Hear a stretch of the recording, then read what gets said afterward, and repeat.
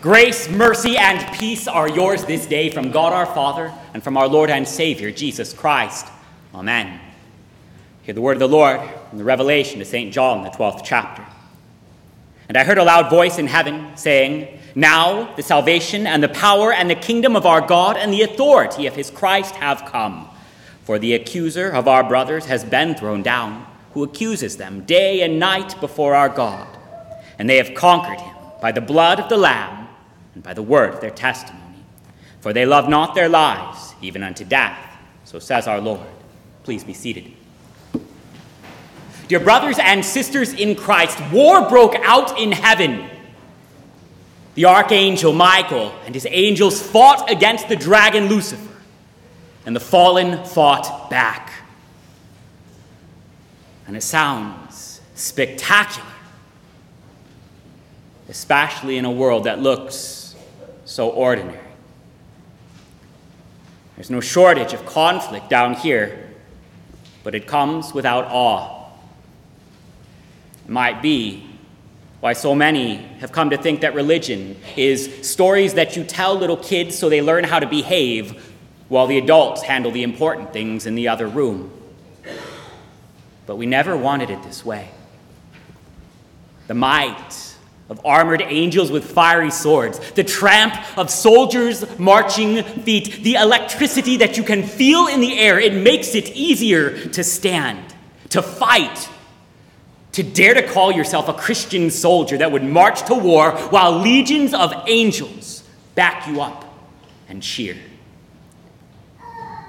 But our vision plays itself out in the mundane. It looks like keyboard warriors pounding out bitter replies in the name of truth while battling secret vices and losing a lot more than they win. It looks like parents willing their children to receive God's gifts while trying not to sound so full of doubt themselves. It looks like an institution complaining that the world will not join us, even while it circles the wagons against them, and preaches so that we inside have come to believe that we might not have too many problems left if it wasn't for them out there, but, still, come join us. It's Pledge Sunday. Conflict plays itself out in politic and debate, in tragedy and sin, and it's hard to feel inspired. Doubt, fear, shame rule our days. So we go to see movies about heroes and we imagine, if only for a second, that our own battle cry would be enough to win the war. And then we go home to the ordinary. And we wish we could do more than play pretend. So the ones who haven't given up altogether try to convince themselves that the spiritual battles are fought out of sight. But the truth is, they never were.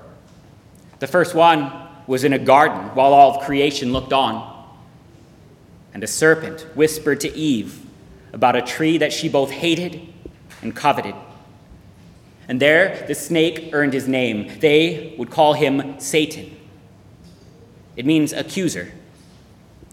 He used a weapon more powerful than sword and shield. He told the truth. Satan stood before the throne of God and twisted God's truth, given as life, into a weapon of death. They sinned, he told our Lord. I don't even care if they're mine or not. I just want you to do to them as you have done to me. Punish them. And Satan smirked before our God.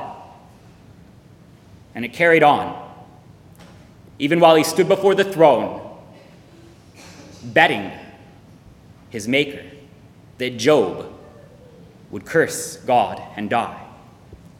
But remember, Satan's goal was never to hurt Job. His goal was to rip him from the faith. And so again, he whispered through Job's own wife, curse God and die. He was so eager to bet his maker because, look at us.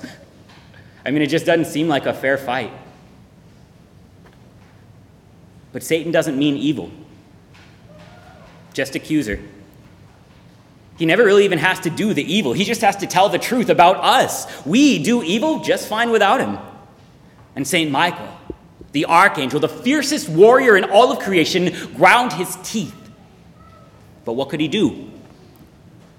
If St. Michael and his angels rose up to fight, it would be against those who destroy God's kingdom, and that is us, who he loved, along with God. Michael's sword was sheathed, and he was bound by the simple truth. We sinned. We acted for ourselves, not for God's truth, not for our neighbor, but for us. And the temptations that we fall into over and over again, the spiritual battles that we fight right here before all to see, they are not hidden. They are just ignored because it's depressing. And it just doesn't seem like a fair fight. But even while Michael waited in heaven and Satan stood before God accusing, the angels still sang hymns of hope. Even while all of this goes on, the angels sing, "Holy, holy, holy, Lord God of Sabaoth. Heaven and earth are full of your glory," because there would be a reckoning. It was promised to Eve. There would be a child that would be born of a woman to crush the serpent's head, that even while she sat in the darkness of defeat, she would have hope. For Satan would bruise his heel, but Christ would crush his head. And that nail was driven into his heel while he hung upon the cross. And Satan thought he won. The promised child bowed his head, gave up his spirit. And finally, at last, all hell broke loose. It was never a fair fight. The angels rose up to battle. The benches were empty. They drew swords and spear, and then they went to war. War like no earth has ever seen. War like no army could ever raise. War that caused such defeat and destruction for the enemy that there could be no more room for them in heaven. Michael drove a spear tipped by a cross into the very heart of the dragon. War in heaven was fought so powerfully that the earth shook, and the sun was blotted from the sky, and there Satan fell like lightning from heaven and fell right through the curtain, ripping it from top to bottom. All of it fought where our Lord died on that cross for sinners, because there Satan was robbed of his power. The spiritual war was never hidden. You can see it won right there. Jesus died for you, and your sins are forgiven. The devil has nothing left to accuse you of. It's all been atoned for. His one weapon, the truth, was turned against him. Hear it again. Your sins are forgiven you. Satan has nothing left to respond with, and so he cannot stand before the throne anymore. The doors to hell were kicked open by the God who conquered death, and there he descended to preach the truth that saves, even to the spirits in prison. Dear brothers and sisters in Christ, the war in heaven was already won at Calvary before we ever came into this world. And after the cross, Satan was cast from heaven, conquered by the blood of the Lamb and by the word of truth. So therefore rejoice, O heavens, and you who dwell in them, for the devil has no more room left up there. But woe to you, O earth and sea, for down here the devil has come in great wrath because he knows that his time is short. Today he prowls the earth like a roaring lion, seeking those he would devour, but still his aim is not to wield pain, but to deceive and to whisper, "Curse the God who forgives you." This is what the war looks like today. Awful ordinary. The war today looks like keyboard warriors and hypocrite parents. It looks like circled wagons and struggling institutions. It looks like sinners casting blame in a world full of conflict but short on awe. And it looks like the blood of the Lamb, given and shed for you right here, that gives victory. Here, all of the devil's might comes undone. Here we fight. Here we are a part of something that cannot lose, cannot fail, and cannot even die. Today we fight here. Satan would turn our eyes from the blood of the Lamb, given and shed for you for the forgiveness of your sins. He would turn your eyes to each other. Here is temptations. Call the world your enemy and not those that Jesus died for. Ignore the God who died for them.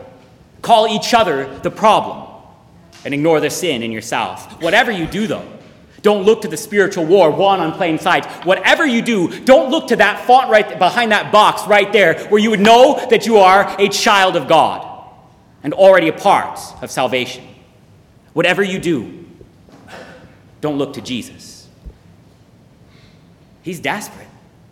Because in that simple name Jesus, all of his power comes undone. The power is in the cross. It drove Satan from heaven. It was forgiveness, one for sinners, one for you, that shuts his mouth. The devil cannot accuse you anymore. So fight. Not in an imaginary battle, but fight in plain sight right here. In the face of the fear and the shame and the guilt that the enemy would whisper to you, lay claim to each sin, call them your own, and then remind the devil of all the sins that he forgot to mention. You did more. That's fine. Make the sign of the cross. And remember, Jesus forgave all of them. The devil cannot accuse you of a single thing. Say the words that our Lord has given you to conquer him. I, a poor, miserable sinner, confess unto you all my sins and iniquities, and rejoice in the might behind St. Michael's spear. Satan lost. Christ won. And you fight with angels on your side. This is the hope that puts lumps in the throats of Christian soldiers who limp a lot more than they march. Christ has already won the war. St. Michael, all of this. It's not to show you how ordinary spiritual war is, but how extraordinary the cross is. And that cross, it's for you. It knocked Satan from heaven. It gives preachers the power to trample over demon hordes with absolving words of peace. Therefore, in the stead and by the command of my Lord and Savior Jesus Christ, I forgive you all your sins. In the name of the Father, and of the Son, and of the Holy Spirit. Amen.